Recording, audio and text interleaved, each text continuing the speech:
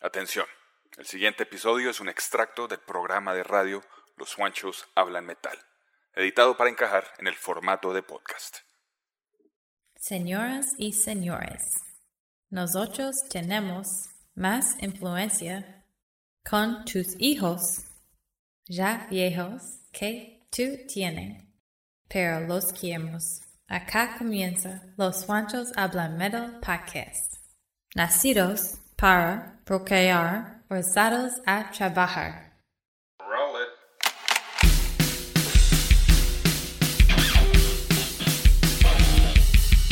Desde las entrañas del mundo del rock y el metal, acá comienza Los Juanchos Hablan Metal.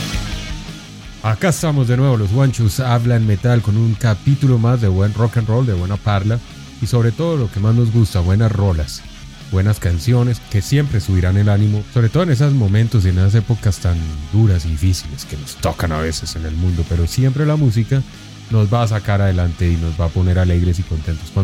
Yo creo que no hay nadie que haya pasado una tusa romántica de esos amores no correspondidos sin que los haya levantado o hundido, ¿por qué no? Una buena balada. Pero hoy no es el caso de las baladas. Hoy saludo a Juancho Hughes en Washington DC, que nos va a explicar qué se trata el capítulo de hoy, que no es baladas, pero que tiene muy buena carga de rock and roll. ¿Qué más, Juancho? Hoy tenemos buen rock and roll y nos vamos a enfocar en dos bandas que en la casa Juanchos, como siempre, creemos merecen volver a traerlos a la superficie para que nuestros escuchas tengan más variedad en sus playlists, hermano. Entonces vamos a hacer dos perfiles. Perfiles en Los Juanchos Hablan Metal volumen 6. Y con eso le doy la palabra. Bueno, pues, ¿qué más podemos decir para darle la introducción a este capítulo de Los Juanchos Hablan Metal? Hoy con perfiles dedicados a dos grandes bandas que, como decía Juancho Hughes, yo creo que más que traer a la actualidad de nuevo, es más darle una relevancia e importancia que tal vez no tuvieron nunca, ¿no? Y pues que para los Juanchos tienen buena música y que creo que vale la pena que los que no las han escuchado pues las escuchen, y los que las han escuchado pues vuelvan y retomen estas grandes bandas lideradas por buenos músicos y sobre todo cargadas de buen rock and roll. Así que bienvenidos a Los Juanchos Hablan Metal, y hoy Perfiles volumen 6. Al aire, Los Juanchos Hablan Metal. Bueno, y entonces empezamos, Juancho Hughes, con la primera banda invitada para este perfil de Los Juanchos Hablan Metal, que creo que se la van a gozar. Las dos bandas van a tener muy buena energía, pero vamos a empezar con la primera, con la de Juancho Hughes, a ver de qué se trata o de quiénes se trata esta carga de rock and roll para este día. ¿De qué vamos a hablar hoy, Juancho Hughes? Bueno, la banda que tengo hoy, usted que ya mencionó la palabra relevancia, es una de esas que empezó temprano en la escena del Sunset Strip, hermano. Bueno, fue una banda que nació en San Francisco, pero eventualmente se mudaron a Los Ángeles como muchos, ¿no? Yo creo, en un episodio previo comenté que la escena del Sunset Strip de Los Ángeles era gobernada por un puñado de bandas que tenían la esencia perfecta de sleaze rock, ¿no? Que eran locales y que dominaban con su música, ¿no? Y muchos de esos artistas están de acuerdo con estas 3-4 bandas que dominaban en Los Ángeles, ¿no? Poison en esos momentos lideraba la escena, pero pues ellos no eran angelinos de cepa, ¿no? Ellos llegaron de Pensilvania. Sí. Estoy hablando de las que nacieron o crecieron en la escena. Esas bandas fueron LA Guns, Faster Pussycat, Guns N' Roses y la banda de hoy, una que se llama Jetboy. Jetboy. No sé si usted esté familiarizado con la música de ellos. Hermano, me encanta esta banda. Me encanta. Eso. O sea, es una Porque bandota. es una banda de rock, hard rock puro, ¿no?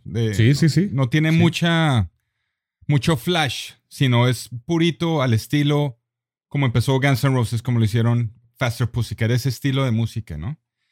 Oiga, pero, perdóneme, lo interrumpo, me llama la atención que estas 4 bandas que usted mencionó, cuando empezaron tenían mucha influencia del punk, ¿no? O sea, eran las 4, ¿no? Las que acabo de nombrar, Faster Pussycat, y si uno se pone a escucharlas, sí tienen como un común denominador en la música. No sé si a usted le pasa, que escucha a LA Guns, escucha Faster Pussycat, escucha Jetboy.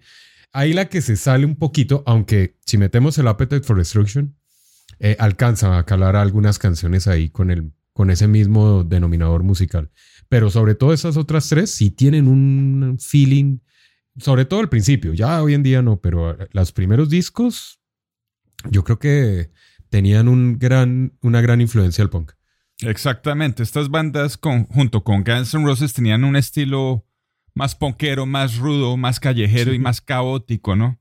Ya no se trataba de tener atuendos al estilo Motley Crue o en Shout at the Devil, ¿no? Tenían más influencias de punk en actitud y musicalmente, y pues la facha también. Hay que ver a Mickey Finn, ¿no?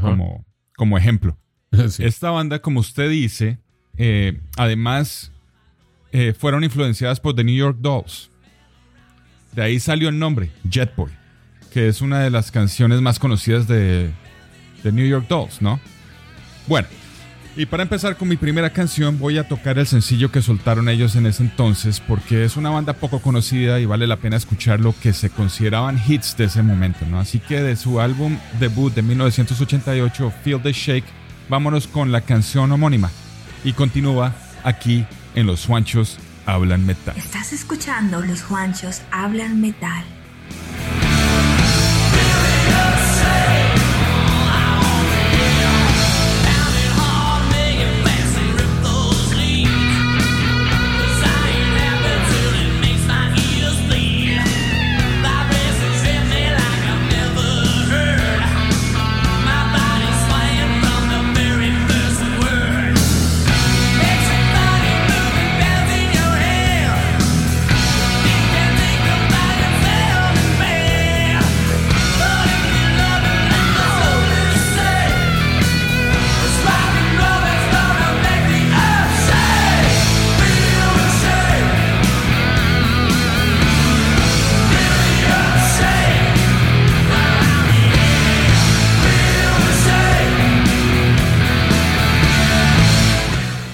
Rolota. Eso es lo que hace que esta banda sea tan icónica en el mundo del rock. Allá en Estados Unidos, a mí me va a pesar que todas estas bandas de verdad no hubieran crecido más o hubieran sido lo suficientemente importantes como para haber salido de las fronteras de Estados Unidos. En esa época hubieran llegado acá como lo hizo Guns N' Roses con el Appetite for Destruction. ¿Usted se imagina donde toda esta música nos hubiera llegado en una oleada sin freno? Para que nosotros en esa época, lo que estoy hablando del 85 al 92, más o menos. Póngale el 85 al 95, hay 10 añitos. Sí. Nos hubiera llegado todo eso, pero bien. Yo creo que sí llegó. En algún momento algún CD se coló por ahí. Yo recuerdo haber visto videos alguna vez, sí. Pero pues no... Como el hombre tenía esa pinta de punk, entonces como que no me entró de primerazo, ¿sí me entiende? No, pero vea que no es la pinta, porque... Casi todos en esa época eran así. De hecho, si usted ve los primeros videos o las primeras presentaciones de Axl Rose, era un punketo. Todos ahí con su facha medio punqueta y la vaina, ¿no? Antes de ser Axl Rose. No, pero este mantenía el mohawk y tenía la cabeza pelada con el mohawk grandísimo. Cuando se lo soltaban, se lo dejaba caer Michael Fenn, ¿no? Sí. Igual que Michael de Henry Rocks. Sí. Ese también tenía su pinta punqueta y pues no tenía la corona pues en la cabeza, pero sí tenía su pinta bien punquera. Me causa la curiosidad que sí tenía mucho que ver Hanoi Rocks en la influencia. ¿Usted cree que quién influyó a quién? Porque son como contemporáneos, ¿no? Hanoi Rocks con Jet Boy. Y muy amigos, pues, de hecho. Sí, es que Hanoi Rocks fue que pegó durísimo en la escena, hermano. Eso fue más en la escena que todo, sí. Y todo el mundo los alababa. ¿Sí me entiende? Ellos fueron adorados por todos estos, pero Hanoi Rocks fueron los que marcaron el territorio a la hora de la verdad, si nos ponemos a pensar bien la cosa. Los que pusieron el caminado, pues, en cuanto al hard rock y la escena del glam metal se refiere, ¿no? En el 87, inclusive, se unió Sammy Jaffa, ¿no? De Hanoi Rocks, el bajista. Sí, eso fue porque... A Jet Boy. Sí, eso fue porque Todd Crew, el original, murió en el 87 en una de esas sesiones de drogas pesadas, heroína, ¿no? Él estaba con Slash, que eran súper amigos, ¿no? Y pues amigos de la parranda y de la drogadicción. Murió en el hotel donde se estaba hospedando Slash. Y eso es una historia de controversia en sí, como tal, hermano, porque Slash en su biografía dice que en una de esas sesiones de drogas él había inyectado la dosis de heroína a Todd, ¿no? y dijo que la dosis se suponía no era muy fuerte. Eso lo suelen hacer los drogadictos cuando están juntos, uno se inyecta al uno y el otro al otro, ¿no? Dice Slash, o supone que al quedarse pasmados después de la dosis por unas buenas horas, se le pasó el tiempo a él y que hay la posibilidad que Todd Cruz se buscó una dosis más mientras Slash andaba en su cuento, que lo terminó matando. Según Slash, Todd murió en sus brazos.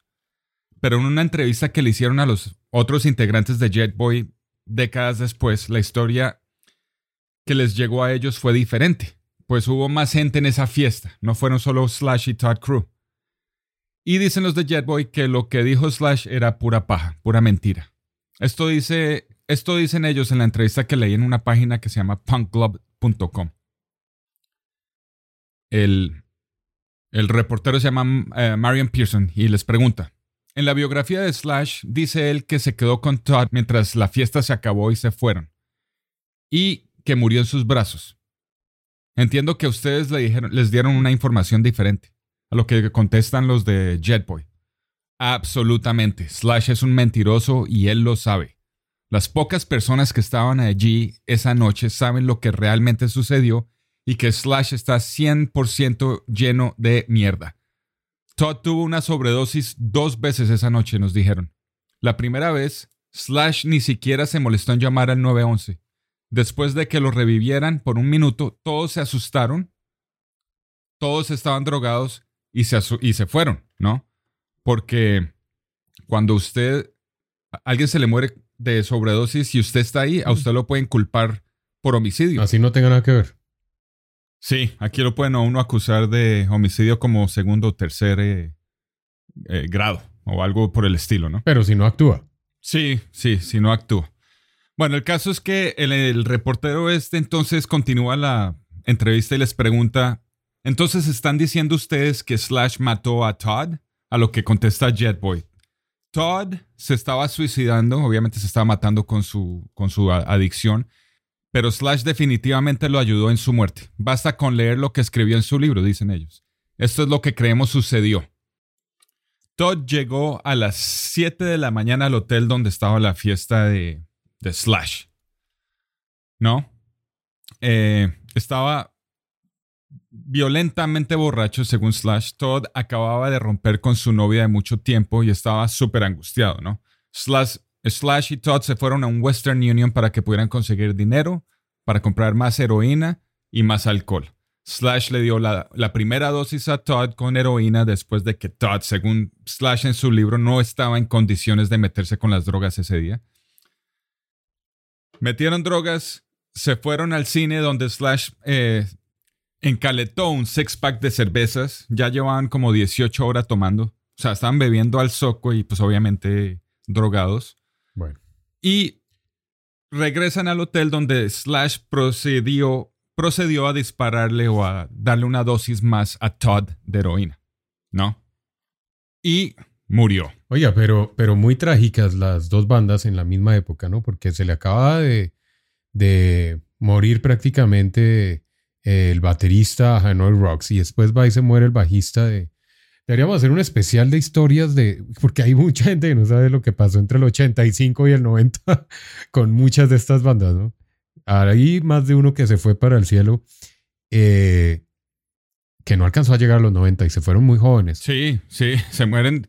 Estaba muriendo bastante gente y se perdió mucho talento en esa época por esa berraca plaga de las drogas, ¿no? Pasa desapercibido esta historia, pero es una historia que sí tiene que ver y tiene mucha relevancia en la escena porque involucra al joven Slash.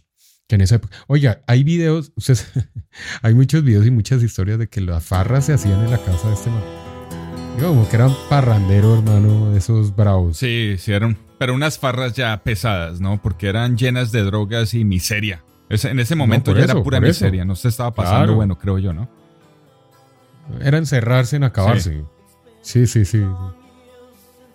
Exacto, eso era... Sí, era meterse en los baños a meter drogas y pues habían mujeres y todo, pero era pues no. Entrar a acabarse a punta de Yo creo que heroína. no se estaba pasando bueno en esa época ya. Duro. Sí, exacto. Bueno, con esa historia entonces vamos a tocar una segunda rola para continuar, buenísimo. hermano. Esta viene del álbum también de 1990. Es una baladita ahí para que vea. una baladita sabrosonga. Esta es la canción Too Late del álbum Damnation de 1990 y continúa aquí en Los Juanchos Hablan Metal.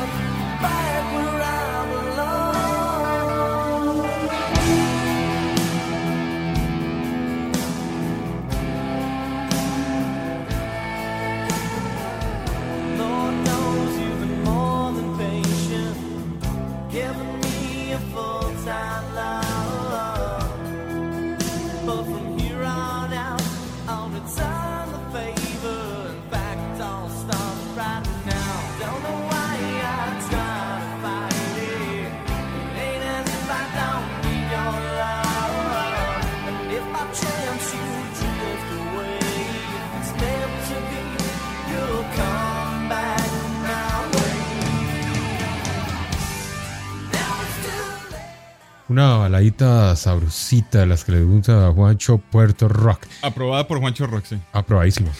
100%. Me encanta. Sí, es muy buena.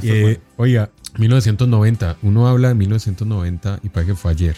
Pero es donde se da uno cuenta lo vieja o lo antigua que es esta banda, ¿no?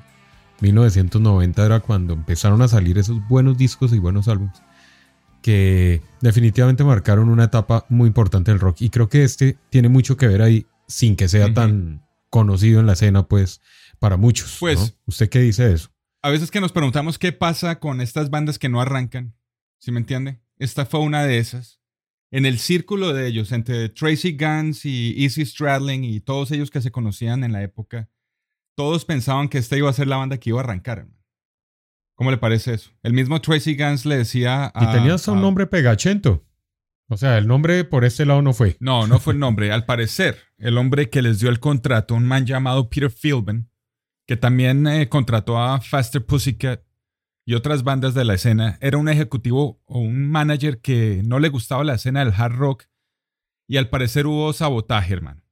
No, pero... sí. Appetite for Destruction, por ejemplo, fue lanzado en el 88 y el álbum de Jet Boy lo demoraron. Se demoraron en lanzarlo y eso los acabó. Perdieron un año entero a la espera del lanzamiento y pues perdieron la fuerza, hermano. Entonces el mismo Tracy Guns en la época le dijo a Billy Rowe, que es el guitarrista líder, que él pensaba que de todas esas bandas, Jet Boy iba a ser la que iba a salir adelante. Que tenían las canciones, tenía la facha, lo tenían todo. Y pues después del segundo álbum se separaron y tomaron todos diferentes caminos, obviamente. La verdad no sé qué tanto hicieron en todo ese tiempo, hermano. Se reunían, tocaban en vivo, pero durante 20 años casi no grabaron absolutamente nada, no hicieron nada. En el 2010 sacaron un EP producido por ellos mismos, 3 canciones nuevas y 3 antiguas en vivo. Pero en el 2019... Frontiers Records les hizo una oferta de reunirse y sacar un álbum a ver qué pasaba, ¿sí me entiende? Oye. Al parecer, esto ha sido un renacimiento para la banda porque tienen un seguimiento casi de culto y están totalmente pues revitalizados, ¿no? Sobrios así y con debe ganas. ser. Bueno, y es que están los 3 originales activos, ¿no? El vocalista y las 2 guitarras. Oiga, hay que deberle, y yo creo que mucha banda le debe cualquier cantidad de agradecimiento a Frontier Records, hermano. Ese sello se formó en el 96, es un sello nuevo. Pues nuevo. Casi no, sí. Relativamente a comparación de Giffen, de Sony, de Elektra, bueno, todos esos sellos vieja guardia. Sí. Hermano, esta vaina se fundó en el 96. Creo que en algún momento hablamos de Frontier Records y sabe que me da ganas de hacer un especial a este sello. No hemos hecho sellos disqueros, ahí tiene.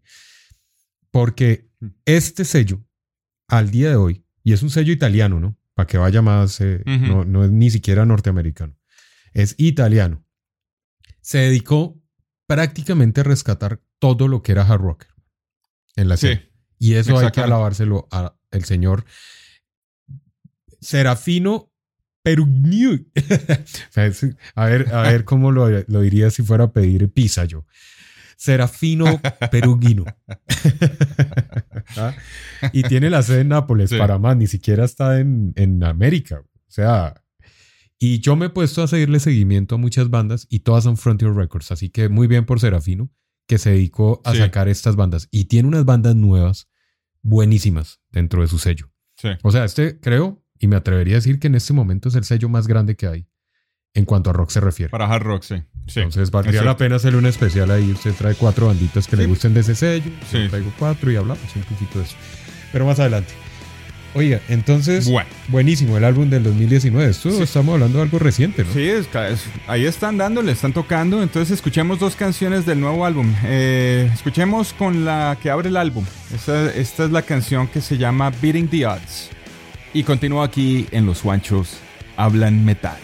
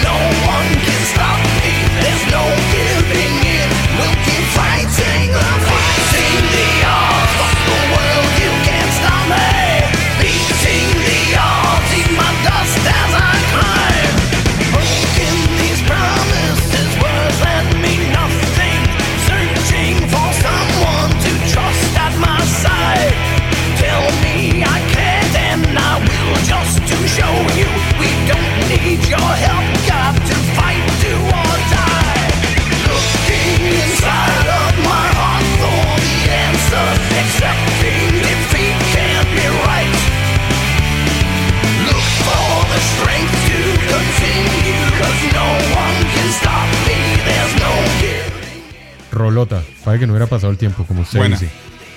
Se mantienen intactos los tipos. Además que esta es una banda, para que si no la han escuchado, la escuchen, que de verdad le mueve a uno del motor. O sea, le sube a uno la energía. Es una banda que vale la pena indagar. Además que, pues tiene historia ya, ¿no? O sea, no es una banda cualquiera, pues. Que no llegó aquí. Tiene un estilo único, ¿no? En cuanto a la música de Jetboy, me gusta mucho que es un hard rock casi atemporal, ¿no? En los 80s no sonaban tan 80s como otras bandas, como digamos un Whitesnake, ¿sí me entiende? Era un rock con blues sencillo, con buenos coros memorables, no tenían sintetizadores, nada de esas vainas. Eran diferentes. Sí, sucios. Sucios, sí, bacanos, como me gustan a mí. Era un hard rock de garaje, como digo yo. Exacto. Eso que solo conectaban la guitarra al amplificador sin pedalera, solo lo que daba la distorsión del amplificador. Exacto. Y unas rolitas bacanas con buenos coros, muy bacán. Bueno, pues ahí estaba entonces ese perfil de una banda que pasó seguramente desapercibida, pero pues para aquí estamos los Juanchos Hablan Metal, para traerla de nuevo a la actualidad y para que si no la conocían, pues la indaguen. Jetboy. Ahí está. Para que sigan haciéndole un recorrido musical a esta gran banda. Sí, para cerrar, vamos... tengo que decir que en el 2020 Billy Rowe, el guitarrista, fue invitado a que tocara para Buckcherry, ¿no? Entonces él está con ellos ahora. Quién sabe qué va a pasar con Jetboy, pero pues ahí está el álbum de hace 3 años atrás. Billy Rowe con Buckcherry. Vamos a ver. Buckcherry se ha convertido en otra banda donde vienen y van muchos integrantes últimamente, ¿no? Como que están afectando el producto un poco, se me hace a mí. Y eso cambia, eso empieza a cambiar en la esencia de un grupo, se me hace. Sí. Cuando se salen los originales, sí, siempre afecta. Pero eso es tema para otro día, hermano. Así que para terminar este segmento de Jetboy, los dejo con la canción de nombre homónimo del álbum. Esta es la canción Born to Fly del 2019 y sigue a continuación Los Juanchos Hablan Metal. It's time to take a leap of faith to the unknown. I wanna fly and touch the sky. I wanna circle round and do it again. And when I die, just please remember I did it my way till the veil began. Some things in life will be uncertain. You never know how it turns out until the end. But still we try to find the answer. We got to know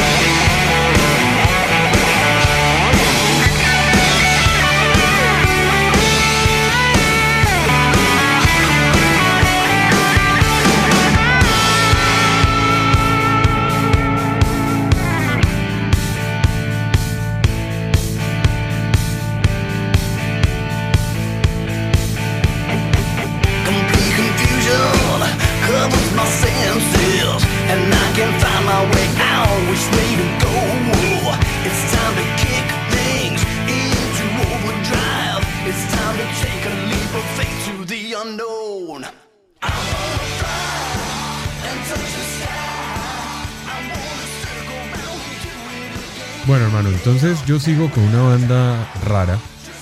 Digo rara porque pues ya se van a dar cuenta por qué. Empezando por el nombre. Y no sé, ¿usted la había escuchado? Estoy hablando de la banda Beautiful Creatures. ¿Se ha escuchado esa banda? Beautiful Creatures, sí, claro. Bueno. Sí. Allá no sé sí. qué tanto suenen. Porque acá no suenan.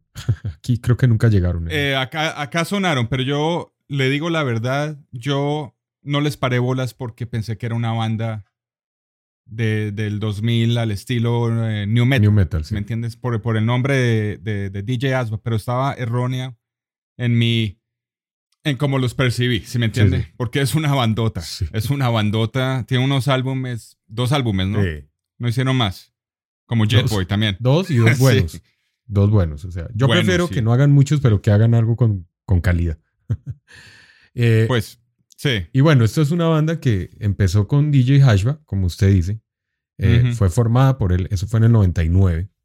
Este es un guitarrista como subestimado, hermano. Este man se vino, para los que no saben quién es DJ Hashba, este man se vino a dar a conocer con Guns N' Roses cuando Axl Rose lo llamó para la alineación de hace ya 12 años, por ahí por el 2010, que empezaron a hacer gira, cuando sacaron el Chinese Democracy y toda esta vuelta, ¿no? Y fue... Sí, yo creo que antes. Sí. Y fue pues llamado por Axl Rose para ser parte oficial de Guns N' Roses. Y ahí empezó a darse a conocer un poco. Pero lo que lo hizo más famoso para la escena del rock fue que después lo llamó Nicky Six para que fuera el guitarrista oficial de su proyecto 6am. Yo alguna vez le expliqué qué significa 6am.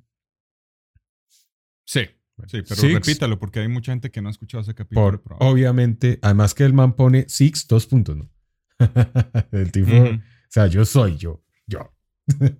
Six, Nicky Six. La A es Hashba y la M por James Michael, que es el vocalista. Así que a esto fue lo que lo hizo a él famoso prácticamente, o lo hizo dar más a conocer después de Guns N' Roses, cuando él se retiró de Guns N' Roses y se hizo... Es oficialmente, hasta el día de hoy, es el guitarrista oficial de 6am y sigue siendo. Pero lo que más aterra y lo que más importa aquí es que está casado con una colombiana, para que se dé cuenta usted. Sí. Natalia Now, ¿no? No, ya fue. No, nombre más colombiano no se puede encontrar que una Natalia Now. No. Antes no se llama Paola Ramírez. Sí. No, ni Ramírez. No, mentira, no es Spice. Es por allá de Pereira, la chica armenia, una vaina así, sí. Está casado con colombiana. Entonces eso lo hace más importante aún para nosotros los colombianos. O sea, en algún momento me lo cruzo por ahí en el Parque del Café o alguna vuelta de esas.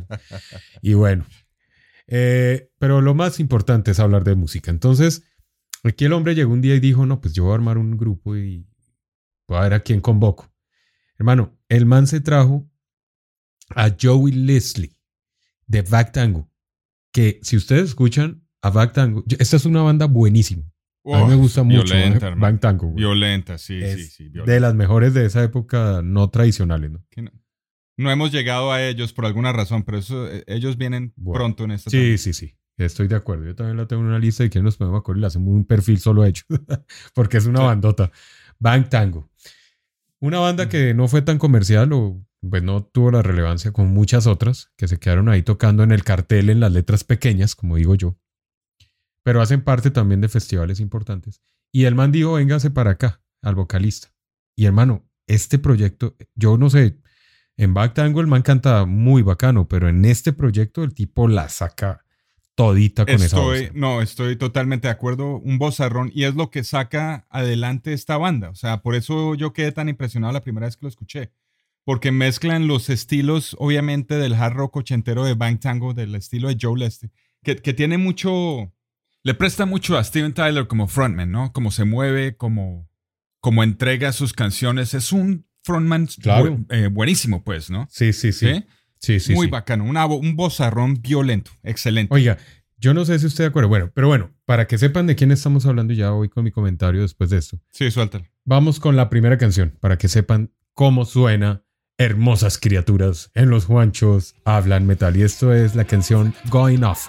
Y suena acá para todos ustedes.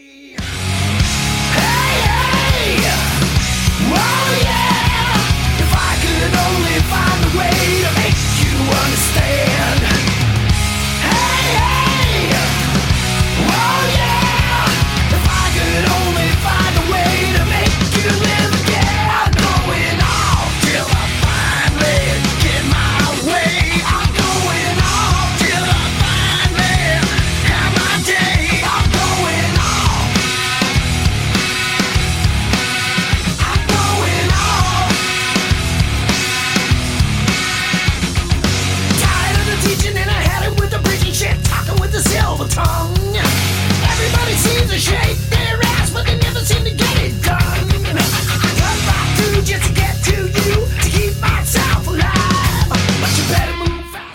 Qué energía de banda, qué potencia la de la voz.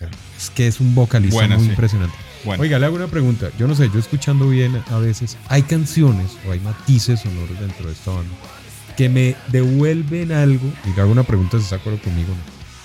A esa época de Slash and Snipe It, ¿no?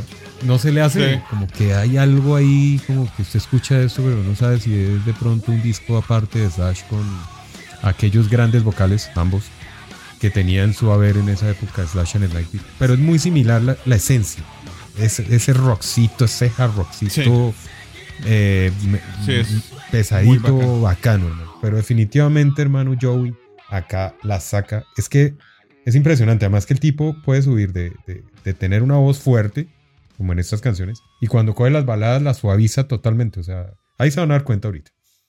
Pero eso es lo que me gusta del estilo de Joe Leste, porque él no es de esos que empieza a meter melodías baladistas en canciones No. pesadas, Ajá. sino le mete la actitud del hard rock bacano que me gusta a mí. Sí. O sea, el man es puro, ¿sí me entiende? Sí.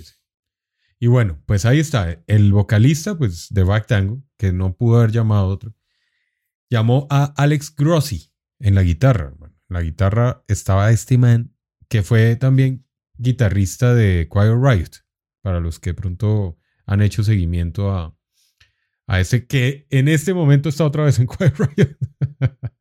Lo volvieron a llamar, güey. Está ahí al lado de los originales de los 90.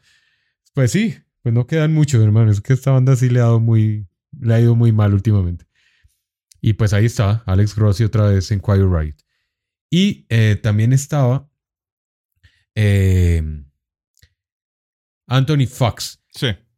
Este man también hacía parte de bandas ahí como... Bueno, este era como más de sesión. Sí. Uno de los no era originales. Y después se le dio por Supuestamente, llamar entre a... comillas. Por eso le digo, es más de sesión. Y después le dio por llamar un man que se llama Kenny Queens en el bajo. Y ese man, lo que me parece raro es que ha sido parte de LA Guns, hermano. Yo no sé, usted que es fanático a morir de esa banda, no sé si lo identifica. Es un man con una facha bacanísima, de cabello liso, negro, medio cortico, no tan largo, con la actitud total y que se pone un brazalete rojo en... Sí, creo que tocó para LA Guns en un tiempo, pero no es de los originales. Entonces ese era el bajista también. Y lo que más importa acá también es que llamó, hermano, a Glenn Sobel, hermano. Usted se ha escuchado ese baterista, ¿no? No, ahí sí me corchó, hermano. Me corchó. Creo que actualmente todavía está como baterista de Alice Cooper. Es uno de cabello corto. El man anda con cabello corto desde hace mucho tiempo. Que uno lo ve, tiene pinta de todo menos de ser baterista de hard rock y de heavy metal. Pero el man es mejor dicho, fantástico. Es un excelente baterista. Y pues esa era la alineación que tenía esta banda, que como decíamos, solo sacaron 2 álbumes hasta ahora. Está activa, ya no está DJ Hashua, ya no está Glenn Sobel. Ya se han ido varios, pero sí sigue Joey Leste ahí todavía liderando a las hermosas criaturas que vienen con otra canción sota. Y se llama Wasted y suena en Los Juanchos Hablan Metal.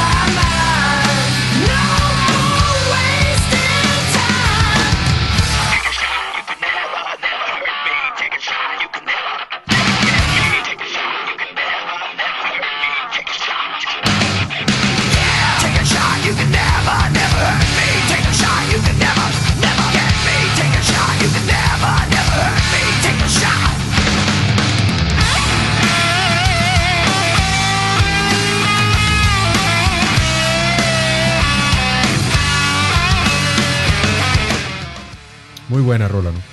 Bueno, sí, bacán, sí. Venga, yo le hago una pregunta a usted así porque yo me he puesto a mirar y este man DJ Asba apareció de la Sí. nada, ¿no? Prácticamente. No es que haya tenido una carrera como solista y lo encontraron y empezaron a pedirlo, pero sino que llegó y empezó a tocar con bandas ochenteras, pero ¿a quién le tocó la puerta primero, hermano? O sea, ¿por qué se volvió tan famoso este man? Bueno, es que este man realmente, y de hecho es muy joven, ¿no? Este tipo tiene 49 años hasta Sí, ahora. hermano. Entonces es contemporáneo, muy joven, es un pelado, un muchacho, un niño, un adolescente. Contemporáneo aquí de los Juanchos. Hermano, el man la verdad es que salió de la nada, como usted dice. Pero es de esa gente que se le abren las puertas y se le empiezan a abrir. De la nada, así le pasó a este man. Porque no venía a hacer una carrera, hermano. Hasta el 90 el man realmente no había hecho nada. Lo que sí pasó es que, y les cuento un poquito la historia de este man, para su cumpleaños número 16, su padre lo llevó a su primer concierto. El primer concierto de este man fue a los 16 años. Calcule, de rock. Y lo llevó el papá. Cojito de la mano. Un consentidito, venga, pues. mijito, solito no me va por ahí. Le compró las mejores guitarras, las más caras, con las... Así como le hacían a usted, que no. ¿A mí? Ah. Sí. ¿Qué quiere hacer? Papá, yo quiero tocar guitarra. ¿Cuáles quiere? ¿Cuáles, papito? Pida nomás. Bueno, vaya, coja y escoja. Sí. Escoja unas 3 de una vez con eso. ¿Me regala, Bueno. papito, esa Gibson Y de fue- $3,000 que está ahí? Sí. Pero no le gusta la negra. Sí, pero la blanca. Pues lleve las dos, papito. Lleve las dos para que no se quede con la cara. Bueno. Este man lo llevaron a los 16 años a ver nada más ni nada menos que a Girls Tour de Motley Crue.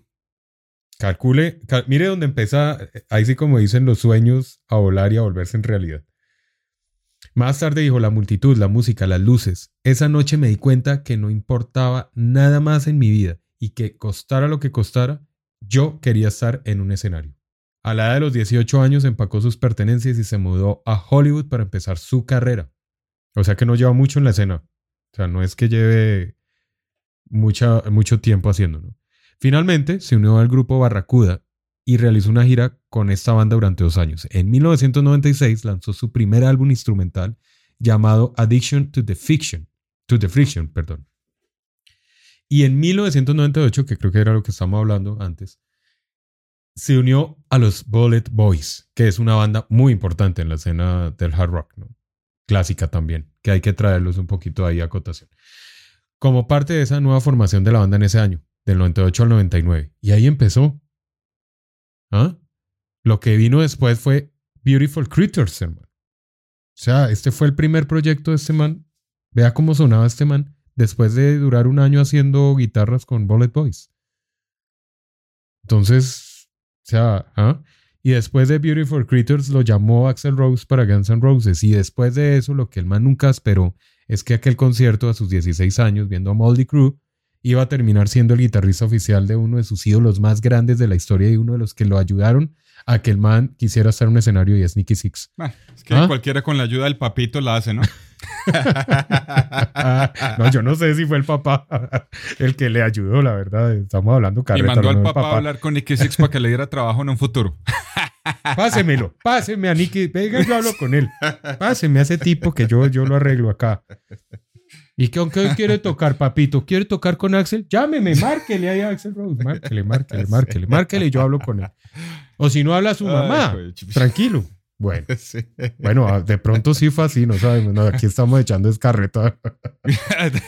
A lo Sí, estamos mejor hablando paja, fueron pero el bien man es bravones bueno, sí. los papás, hermano. Nosotros de ardidos, que no nos Ey, alcahuetearon nada nunca. sí. Sí, claro. De ver que el muchacho rapidito creció y nosotros seguimos aquí zurrungueando una guitarra. Y Sí, nadie sí. nos toma en serio. Bueno, bien por Hash. Bueno, muy bien, sí. La verdad es que este man sí la sacó del Sí, estadio. buen álbum. Buen álbum este. Prácticamente lleva 22 años y ha hecho grandes cosas. Y pues una de esas, hermano, es esta banda, Beautiful Creatures, que sigue con otra super canción. Esta es Unforgiven, sonando en Los Juanchos Hablan Metal.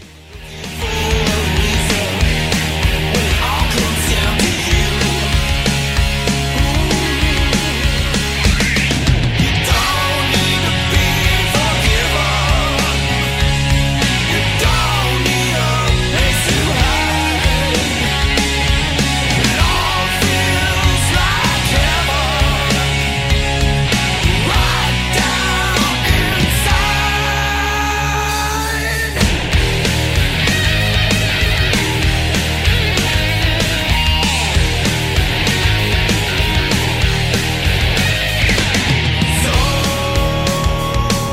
bizarrona el de este man. Hermano, estos son dos. Sí, Sí, violento. total. Estos son dos álbumes que uno las puede escuchar de principio a fin, uno aburre. Exacto. Que eso me gusta a mí de los álbumes. Sí. Hermano. No son álbumes como planos. ¿Sí? Que todas las canciones, de hecho, ninguna me parece a otra. O sea, todas tienen su algo diferente, tienen sus buenos cambios. Le meten algunas canciones más suaves que otras, pero manteniendo la escena del hard rock purita en el sonido. Y este man, Hashba, es el encargado de eso. Ahorita está haciendo un proyecto de música electrónica para que lo chequen ahí en la web. Hermano, el man mezcla, hace sus propias producciones de música electrónica. Creo que saca unas 2, 3. Si lo buscan como Hashba en las diferentes plataformas, ahí aparece. Hasta ahí va. No ha sacado un álbum como tal, pero lleva varios sencillos así, sacando música electrónica donde él coge la guitarra y empieza a hacer solos de guitarra con música electrónica de fondo, hermano. Eso suena muy bacano, tiene que pillárselo. Es algo diferente, no es rock, pero suena bien. O sea, y el man está evolucionando ahí. Tiene una tienda de ropa y de merchandising muy bacana en Las Vegas. Tienen que visitarla. Ahí tiene su... Se llama Tienda de Modas y Quehaceres DJ Aspa. su empresita ahí de menesteres y de suquitos y de algunos busitos. Ahí atiende el papá y la mamá es la cajera. No, mentira. No. Sí. Pero de pronto sí. Toca ir a visitar. De pronto sí esa. Papito, vaya usted toque, yo le arreglo aquí, yo hago acá la caja y para que no le van a robar ni un centavo. Papito, quiero montarle una tiendita a mi mujer, a mi colombianita, hermano. ¿Por qué no me ayudas? Quiero montarme una... ¿Cuánto necesita? ¿1 millón? ¿2 millones? ¿Cuánto quiere? ¿Cuánto necesita? No, quiero vender una ropita ahí. Pues hágale, que su mamita que no hace nada ahí en la casa, ella ahí se estalla y ella le vende ahí la ropa mientras usted toca. Tiene que visitar la tienda. Aquí hablando carreta con Juancho News. Bueno, es carreta a nosotros. Y hermano, pues prácticamente eso es lo que ha hecho esta banda. 2 álbumes, ojalá saquen otra. Ya Hashba no está. Se dedicó a trabajar con su papá y su mamá en la tienda de Las Vegas. No, mentira. No, está haciendo otros proyectos y obviamente 6am es su proyecto principal ahora, obviamente. Sí. Que en este momento está en stand-by por, obviamente, la reunión de Motley Crue y la gira del Stadium Tour. Pero ahí siguen. Esta banda está activa. Ok. Y pues, hermano, ¿qué le puedo decir? Es esto, prácticamente la banda Beautiful Creatures firmó con Warner Bros., o sea, no firmaron con cualquier sello. Sí. Fue producido por la cohorte de Marilyn Manson, Shen Vinden. Ella fue la que hizo la producción de este álbum el 14 de agosto del 2001. Ok. Y la pista 1AM apareció en la banda sonora de la película de terror del 2001. Ya se viene octubre. Sí. Valentine Pendientes. y la serie de televisión Smallville con mira la nomás. canción Right. Ok. ¿Sí? Entonces, pues sí los escuchaban, hermano, Sí. porque para Parece hacer bandas sí. sonoras es porque los productores decían, venga, esta banda suena bien, llamémoslos y hacemos ahí la cuestión. Y pues aparecieron en su momento también en el Lost Fest como parte del Rolling Tour, del Rolling Rock Tour. Ujú. Y ya para el 2002 sí fueron eliminados de la casa disquera por bajas ventas con el segundo álbum. Pero pues ya el hombre ya no estaba. Ya Hashba estaba ya saliendo del álbum, de la banda, Ok. para dedicarse con otros diferentes Proyectos. Mejores proyectos. proyectos como Sí. Rites of Destruction con Nicky Six bandota. y Tracy Guns. Bandota. Que usted sí. los trajo hace poco, a cotación. ¿Sí? Bueno, Una pues bandota. ahí estaba. Rites of Destruction, el guitarrista era Hashba. Entonces Ok. el man sí le han abierto las puertas y pues yo pienso que si ustedes escuchan esto, pues se dan cuenta por qué, ¿no? Porque el hombre se merece esto. Pues es un muy buen músico, un buen guitarrista, tiene una actitud bacanísima en escena, una buena facha, esposa colombiana, hombre, y buenas bandas y buena música. Así que para terminar con la buena música, pues nos vamos, hermano. Nos vamos con Beautiful Creatures. En Los Juanchos Hablan Metal y esta canción para terminar, para que se vayan a hacerle seguimiento a estas 2 bandas que trajimos para ustedes hoy en Los Juanchos, llamadas Jet Boy y Beautiful Creatures. Así que vamos con I Still Miss You, sonando aquí en Los Juanchos Hablan Metal. Cuídense muchísimo, no olviden que el rock sin historia es un rock sin futuro y nos vemos en un próximo capítulo de Los Juanchos Hablan Metal. Chao, Juancho, cuídense mucho, hermano, un abrazo. Listo, hermano. Chao.